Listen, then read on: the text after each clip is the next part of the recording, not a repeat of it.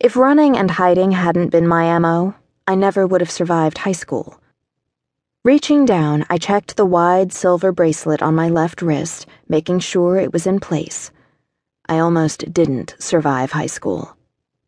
Mom and Dad had pitched a fit when I'd informed them of my plans to attend a university clear across the country.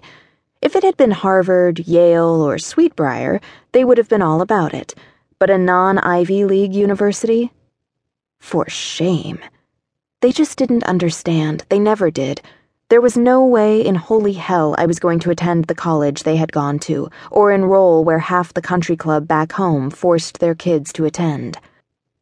I wanted to go where I wouldn't see a familiar sneer or hear the whispers that still dripped from people's lips like acid, where people hadn't heard the story or whatever version of the truth had been repeated over and over again, until sometimes even I questioned what had really happened Halloween night 5 years ago. None of them mattered here, though. No one knew me, no one suspected anything, and no one knew what the bracelet hid on summer days when a long-sleeve shirt wouldn't work. Coming here had been my decision, and it had been the right thing to do. My parents had threatened to cut off my trust fund, which I'd found hilarious. I had my own money they had no control over once I turned 18, money I had earned. To them, I had let them down yet again, but if I stayed in Texas or around any of those people, I would be dead. Glancing at the time on my cell phone, I pushed to my feet and slung my bag over my shoulder. At least I wouldn't be late to my history class. History was in the social sciences building at the bottom of the hill I had just raced up.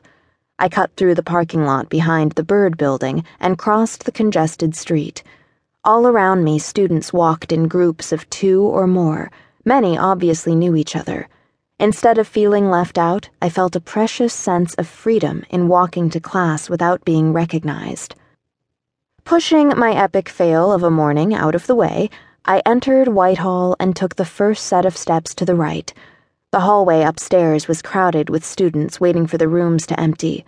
I threaded through the laughing groups, dodging some who still looked half asleep. Finding an empty spot across from my classroom, I sat down against the wall and crossed my legs. I ran my hands over my jeans, excited to be starting history. Most people would be bored to tears in History 101, but it was my first class in my major. And if I got lucky, 5 years from now, I'd be working in a silent and cool museum or library cataloging ancient texts or artifacts. Not the most glamorous of professions, but it would be perfect for me. Better than what I used to want to be, which was a professional dancer in New York. Yet another thing Mom had to be disappointed over. All that money thrown at ballet lessons since I was old enough to walk was wasted after I turned 14. I did miss it, though. The calming effect dancing had brought on. I just couldn't bring myself to do it ever again. "Girl, what are you doing sitting on the floor?" My head jerked up, and a grin broke out across my face when I saw the wide, bright smile stretching across the caramel tone of Jacob Massey's boyishly handsome face. We'd buddied up during freshman orientation last week, and he was in my next class, plus art on Tuesdays and Thursdays. I'd immediately warmed to his outgoing personality. I glanced at the expensive-looking jeans he wore, recognizing the tailored cut. "It's comfortable down here. You should join me." "Hell no. I don't want my fine ass to be tainted by sitting on that floor." He propped a hip against the wall beside me and grinned. "Wait, what are you doing here already? I thought you had a class at 9. "You remember that?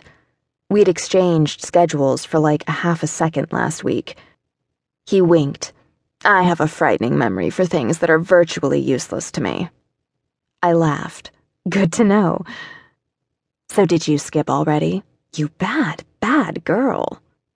Wincing, I shook my head. "Yes, but I was running late and I hate going into a classroom after class starts, so I guess my first day will be Wednesday if I don't drop it before then." "Drop it?